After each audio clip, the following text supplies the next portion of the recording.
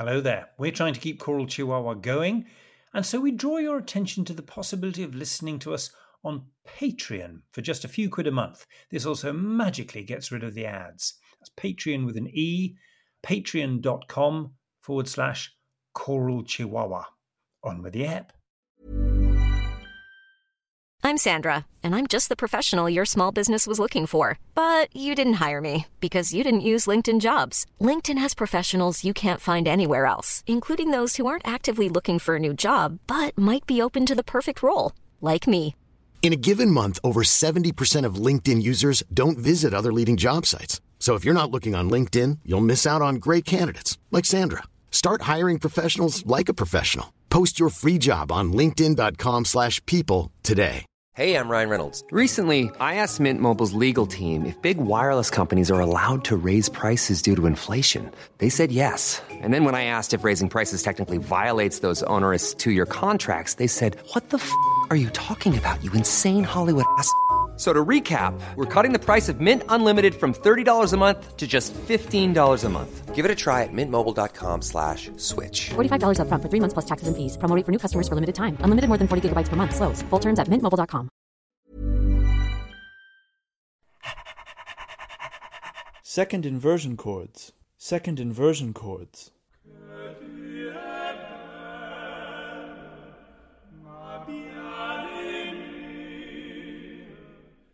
Niche jingles, niche choral. What is this? Infotainment? That's a terrible word, isn't it? Arethian values, that's what we are. I'm sitting here with Eamon in his kitchen. Welcome to your kitchen, Eamon. Well, welcome to Sussex, Robert. How nice to have you here. I've been on a trip. I've been York to Bristol, which takes far too many hours, and then here today. First question is, did you get a break? I did. I had a whole month off pretty much. I had one concert in 4 weeks. It was absolutely glorious. You jammy thing. But I needed it, I have to say. It does seem with you and many of our colleagues that it's literally running around from one thing to the next. The pressure of having to perform so many days on the trot. Do you wake up in the morning on the days when you're conducting and think, oh, fantastic, I haven't got to look after my voice and sing today? Yeah, that is one of the bonuses for sure. The flip side of that is then you do wake up on the days that you do have to sing and think, oh, I've got to sing today. Lovely to see art, children's art around the kitchen. That's what a kitchen is for. But we're going to be talking about what we're doing this autumn because we both got fairly full schedules, I think. I'm teaching at the University of York undergrad project this term, as well as the master's course. So I'm teaching a module called Singing Monteverdi, in which the great lesson we will learn is that it's much like singing anything else with extra bits. What's your... it's iniquitous to say what's your fave project coming up this autumn, but what sort of things are you looking forward to? I'm not going to tell you if I've got a favourite thing, but I have got a couple of things which I'm particularly looking forward to. The first of which is a big piece by James Macmillan. Of course, James very much in the public eye at the moment, having written the commission for the funeral of Queen Elizabeth II. And it's a piece that I conducted the premiere of a few years ago. Can't wait to do it again. How about yourself? Well, what we're going to start with is a little bit of a Bach Lutheran Mass. You played, I think, our last episode, a little bit of the G major Mass. You talked about how if you don't do Bach, you actually physically miss it. And this is a piece that I need to do for my mental health, as they say, because how is it possible not to listen to this piece and not jump up in the air at the end and shout, hooray! It's one of these 4 Lutheran Masses with just the Kyrie and the Gloria, and the first section of the Gloria. I remember the first time I looked at the score for this, I couldn't quite believe it because it looks like some tricky string writing. And then you look at the beginning, it says horn, 2 horns, that the lip control of the players here. And it's like the shepherds sort of rushing down the hill to sort of a hunting scene, really, to pass on this good news. And the performance it's ludicrous, really. It's Paul McCreesh and the Gabrielli Consort doing it a little bit too fast. But the adrenaline is... yeah.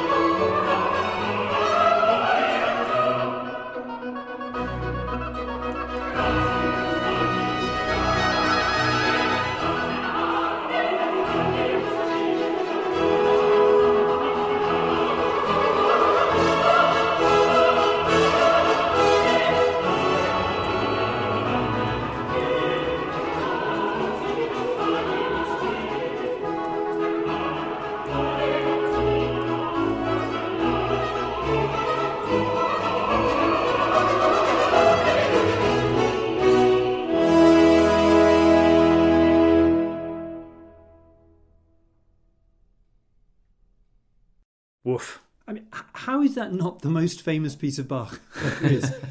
I can see why it doesn't get done much. It's so bleeding hard. I've done it a number of times, and there's bum bum ba kada kada kada kada. Everyone's always late off the semiquavers, but absolutely not there. It's set up by Peter Harvey and Simon Birchall on the bass line, just two apart. Absolutely off it.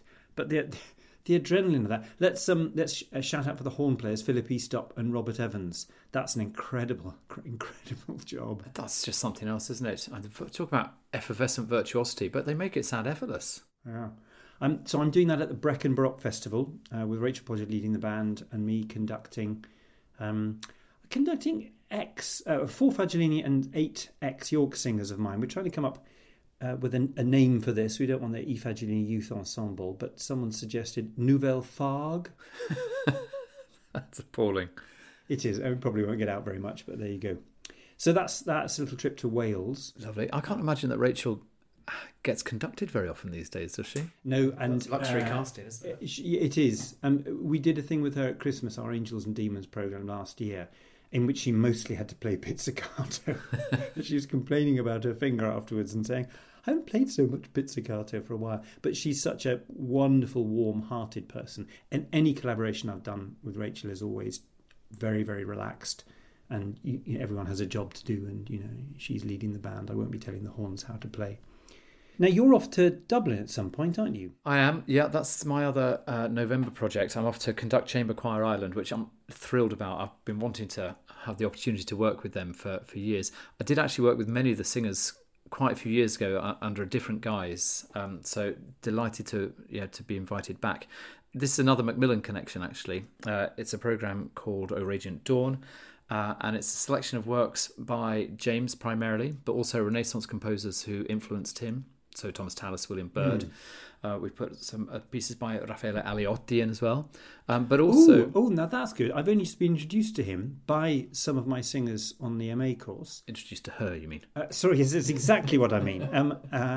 Oh dear, I'm not going to leave that one. Now, well, I won't edit it out because that's a rubbish mistake. But we did... my MA group sang a magical of hers. Fantastic, I thought. Yeah, wonderful stuff. Have you got motets? Yes, a couple of motets by her. I can't remember off the top of my head which ones we're doing, but I've just been doing some recently. I think it's a Song of Songs setting, Ego Floss Campi possibly. This is a composer with 2 names. Yes. One sacred name, I forget which was which, and one name for when she hadn't been in the convent. I know Laurie Strass and others have done work on this. Was it Laurie? She's responsible for so much of the work on working convents. But there was a wonderful programme about it on BBC recently. Actually, it wasn't Laurie doing that particular programme. Worth going and having a listen if you're interested in Aliotti. There's a really good early music show on this. And alongside that, we're doing works by 2 composers who are like sort of protégés of James's. So it's like a kind of sort of master and... masterful influences, and then him passing his influence on to Kim Porter, alto with the 16, who's also a wonderful composer, and she studied with Jimmy when she was a student at Manchester University, and Owen Desmond, who was mentored by James for a recent project. The Genesis Foundation had commissioned a new work by James based on words by St. John Henry Newman, the poet and Dream of Gerontius, the guy who wrote the Dream of Gerontius, thank you. And this text, a meditation in trust in God, which is a poem that spoke very directly to John Studzinski, the founder of the Genesis Foundation, and he's commissioned Will Todd, James Macmillan, and then we had these 3 younger composers, of whom one is Owen Desmond, and we're going to be performing his setting of Nothing in Vain with Chamber Choir Ireland as well. So it's a really nice sort of symbiotic relationship to it. I met him because he came up to York for the final performance of my current MA group, whose Irish soprano, Sarah Keating, had introduced the group to his music, and he'd written a piece for them. And she's now going to be singing with Chamber Choir Ireland, so I hope she's on your project. Which bit are we going to hear of this? We're going to hear the beginning of it, so we can hear the text clearly.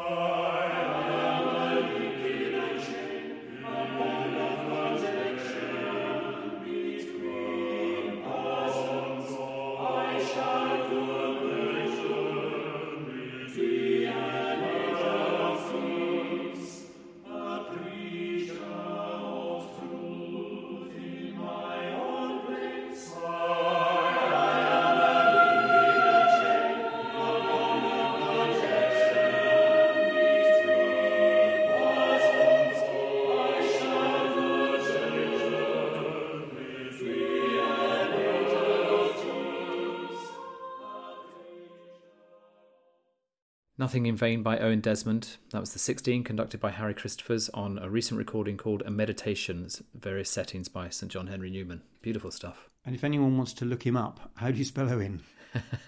It's Eoghan. Always worth clarifying with an Irish name. Yeah, well, that's what we've afflicted our children with Irish names. Poor boys. There was plenty of dance in the Bach at the beginning. Dance is something which has featured quite heavily in your radar recently, isn't it? Yes, there's a project I've been doing with the Shobana Jayasingh Dance Company, a project she first came to me about in 2019, London-based choreographer. But it only was able to happen for the first time this year at the Grange. We've just done it in London at Sadler's Wells. We're off to take it to Snape Maltings, the Oxford Playhouse, and the Lowry in Manchester shortly. I can't really play you anything of it, but some incredibly impressive singing by Ed Lyon. But what is it? Well, it's a double bill, very short double bill of a Monteverdi famous battle piece, the Battle of Tancred and Clorinda, which he sings all the vocal parts of, the narrator and the other two, while the two characters, Tancred and Clorinda, while these dancers on stage are bringing that to life. This beautiful design. I've never been involved in a programme where the design and the sound... Is that gigs? Do you want to check? Unlikely. Where the design and the sound design is so much part of the creative project. I'm used to, being the director of the whole thing because it's Fagiolini, and it's beautiful to step back and watch that happening. And the dancing is breathless. So it's called Clorinda Agoniste, or Agonistas, Clorinda Agoniste, and it's happening over the next few weeks here and there while doing other things. But I'm also off to Cambridge to do some Schütz and some Orazio Benevoli. Remember that name, with the University of Cambridge Chamber Choir.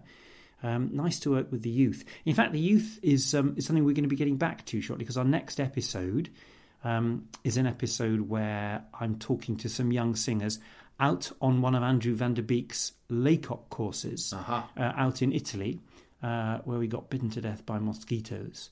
But you're about to do a course for Andrew, aren't you? I mean, this is a staple part of our freelance career, isn't it, working for these courses? That's right. Andrew's, he's been running these courses for decades, hasn't he? Yes, I'm running a course actually in this country this time. We're going to be based in Lewes, looking at music from the English Renaissance. So we're going to be tackling Vox Patris by William Mundy, that behemoth of a piece. But it's so challenging, but so wonderful. 17 minutes of just extraordinary. I seem to remember from a John Milsom article about this that it's just possible that piece was sung to Mary as she came on her return to London. But if so, it was sung by the choristers in the Choir of St Paul's outside St Paul's. That's right. What does that tell you about the acoustics? I mean, we can't be sure that was the piece, but sometimes you get a little bit of information like that, and it turns your world on its head. Yeah, there's that line, isn't there, that the Queen stopped and listened a long while or a good while to the music that was being sung. Well, she need to add 17 minutes. That's a monster piece, isn't it? Yeah, and then various works by Byrd and Tallis and Wilkes and 1575 Tompkins. Byrd, those Cantiones Sacrae pieces. Yeah, absolutely.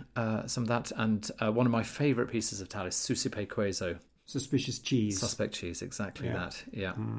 You don't hear it very often. I suppose probably because it's quite long. But it's... Well, I suppose that all those Byrd and Tallis pieces that we really know are the pieces that you get in Evensong, the pieces we would have come across in Evensong, and that's you don't do the big 20-minute motets or Tallis Gaude Gloriosa. I mean, they're fantastic, and you never have time to rehearse it when you're doing 8 services a week either.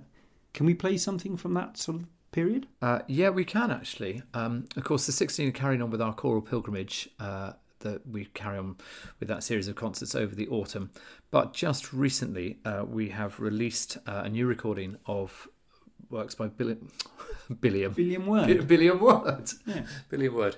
Yes, he was... Oh, hello. That's another gig. It's another gig. Bastard. William Byrd. What's the title of it? The Psalms, Sonnets... Sonnets and Songs. Psalms, Sonnets and Songs. His last publication. Isn't that right?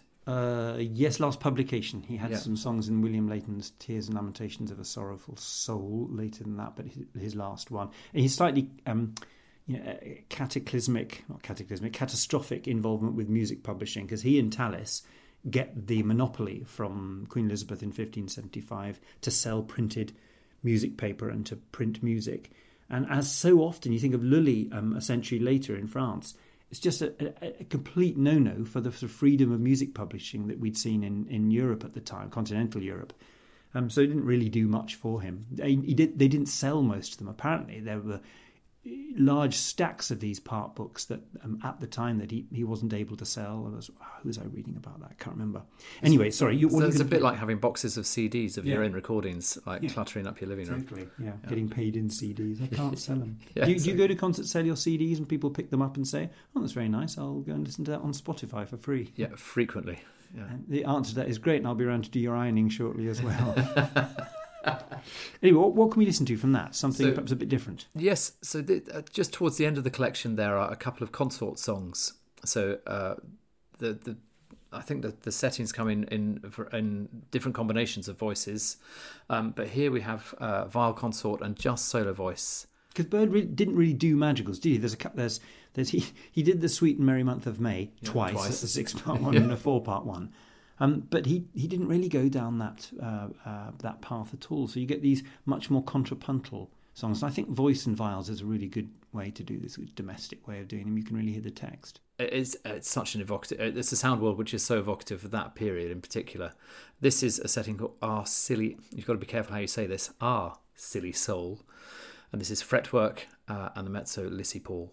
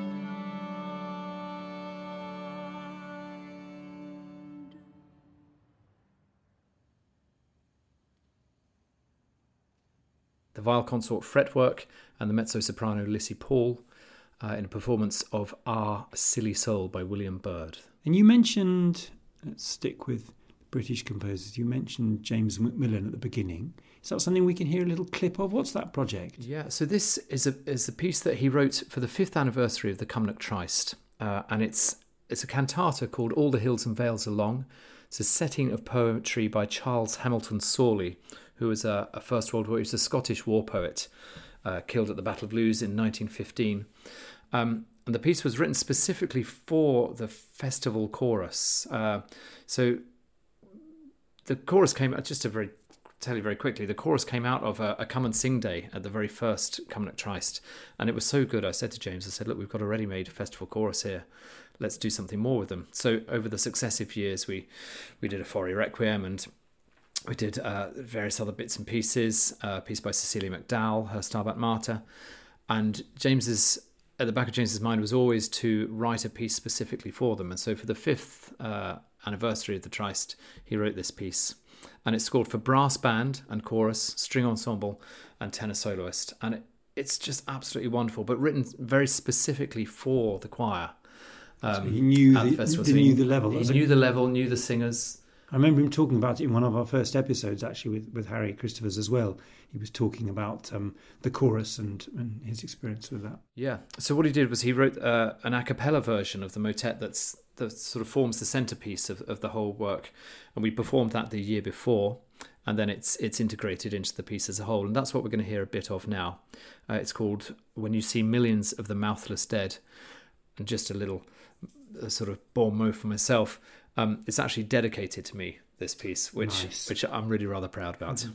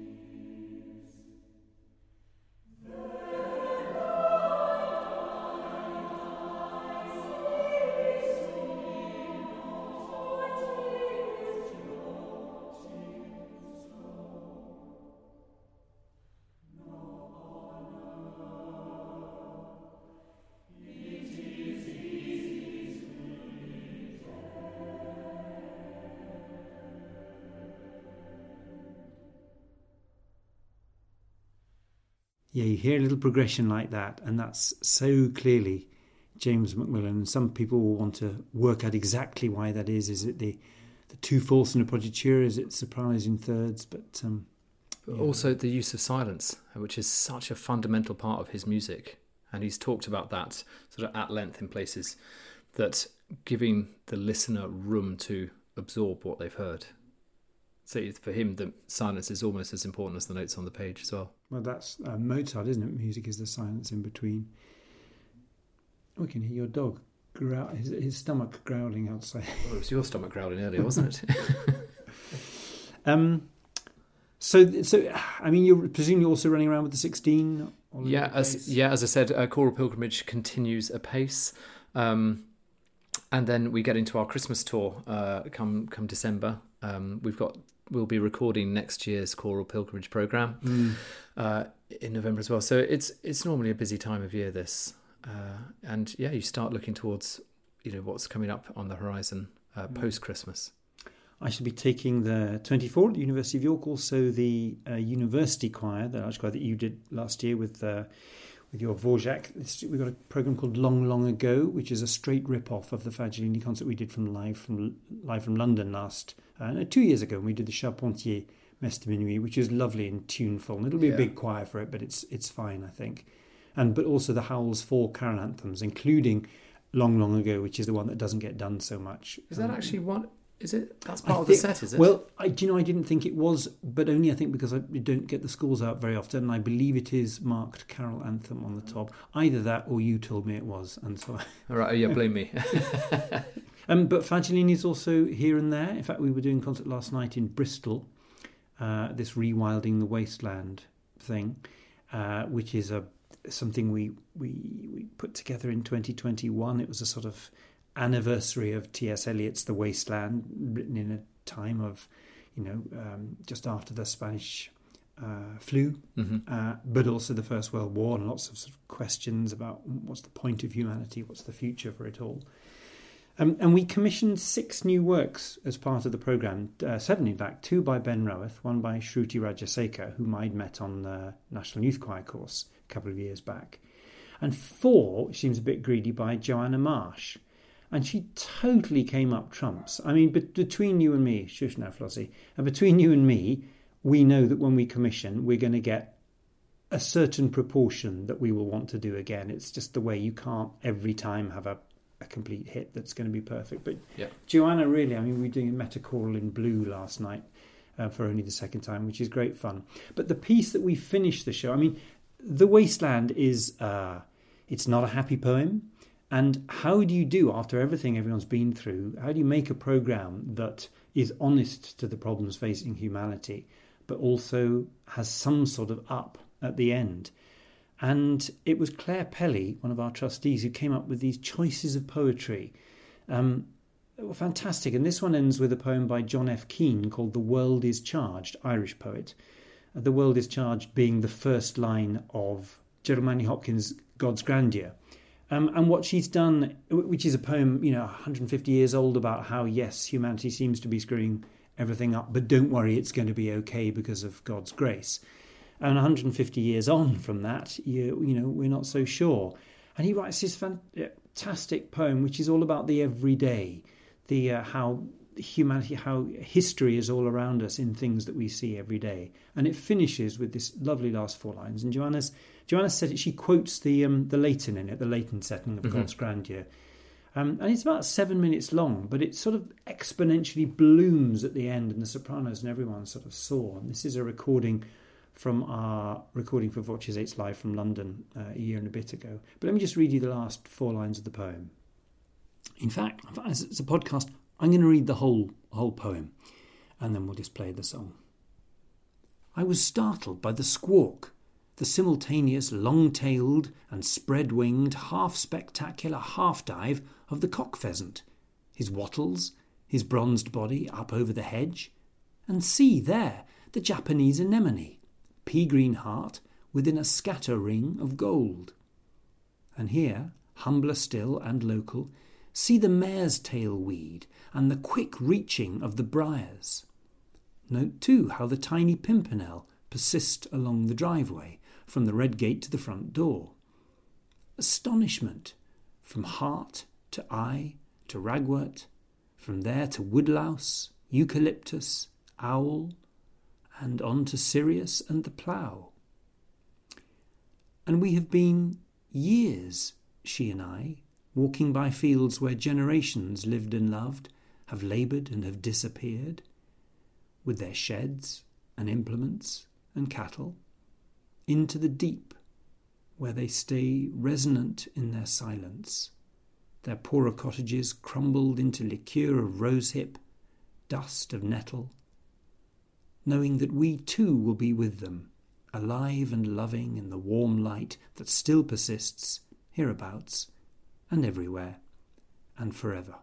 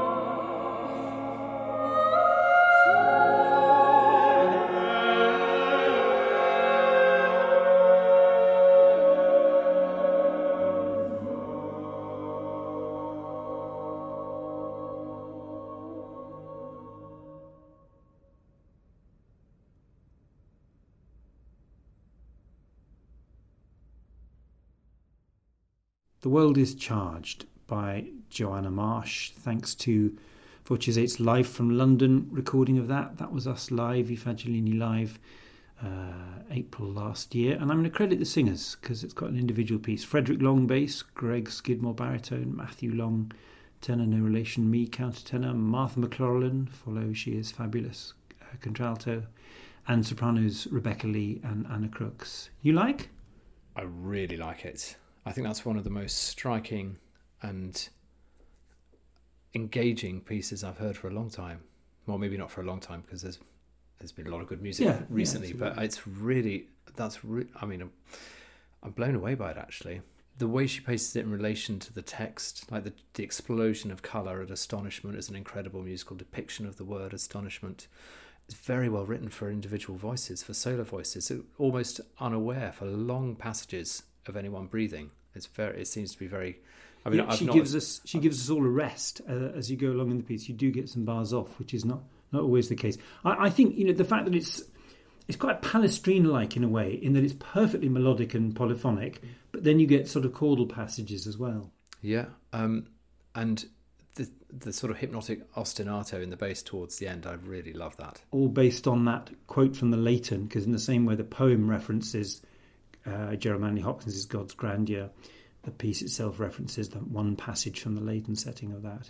Yeah, I think it's hypnotic, and it's been a huge hit with audiences. Not a kind of ta-da end to a concert, but a very thoughtful one. Yeah, I want to go away and listen to it again straight away now. Well, we'll be doing it with the 24. Actually, I decided we would do it 3 to a part in our concert in November, and Evangeline will be singing it in Tavistock on October the 6th and York on October the 5th when we're doing Rewilding the Wasteland. Yeah, make sure you tape that one with the 24. I'd be very interested to hear what it sounds like with bigger forces. Okay, yeah, great. Lovely. Well, thanks for listening. Do put the word about here. Our numbers are niche and small, and it's always good if we can get a few more people listening, especially at the start of a series. Next time, as we said, we will be in Lucca, in Italy. Well, I will anyway, when I shall meet the youth. See you next time. Bye for now.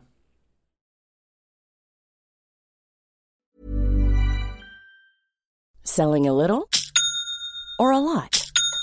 Shopify helps you do your thing however you cha-ching. Shopify is the global commerce platform that helps you sell at every stage of your business. From the launch your online shop stage to the first real-life store stage, all the way to the did we just hit a million orders stage. Shopify is there to help you grow. Shopify helps you turn browsers into buyers with the internet's best converting checkout. 36% better on average compared to other leading commerce platforms. Because businesses that grow, grow with Shopify. Get a $1 per month trial period at shopify.com/work. Shopify.com/work. Hey, it's Paige DeSorbo from Giggly Squad. High quality fashion without the price tag. Say hello to Quince. I'm snagging high-end essentials like cozy cashmere sweaters, sleek leather jackets, fine jewelry, and so much more. With Quince being 50 to 80% less than similar brands. And they partner with factories that prioritize safe, ethical, and responsible manufacturing. I love that. Luxury quality within reach. Go to quince.com/style to get free shipping and 365-day returns on your next order. Quince.com/style. The secret to visibly firmer, summer-ready skin is here. Osea's #1 best-selling Andaria Algae Body Oil. Clinically proven to instantly improve skin elasticity and transform dull, dry skin to silky, soft, and unbelievably glowing. Rich yet never greasy, Andaria Algae Body Oil is formulated with sustainably sourced seaweed to help replenish the skin's moisture barrier and 7 nourishing active botanical oils for results you can see and feel all over. The best part? Its signature scent. A blend of freshly squeezed grapefruit, cypress, and mango mandarin transports you to sun-kissed summer days. This all-natural scent is unforgettable. Everything Osea makes is clean, vegan, cruelty-free, and climate-neutral certified, so you never have to choose between your values and your best skin. Get healthy, glowing skin for summer with clean, vegan skincare from Osea. Get 10% off your first order site-wide with code GLOW at OseaMalibu.com. That's OSEAMalibu.com, code GLOW. Just before you go, another reminder to try listening on Patreon, which costs just a few pounds per month. Or if you prefer, you can very simply make a one-off donation. You can actually do either via coralchihuahua.com. Thanks.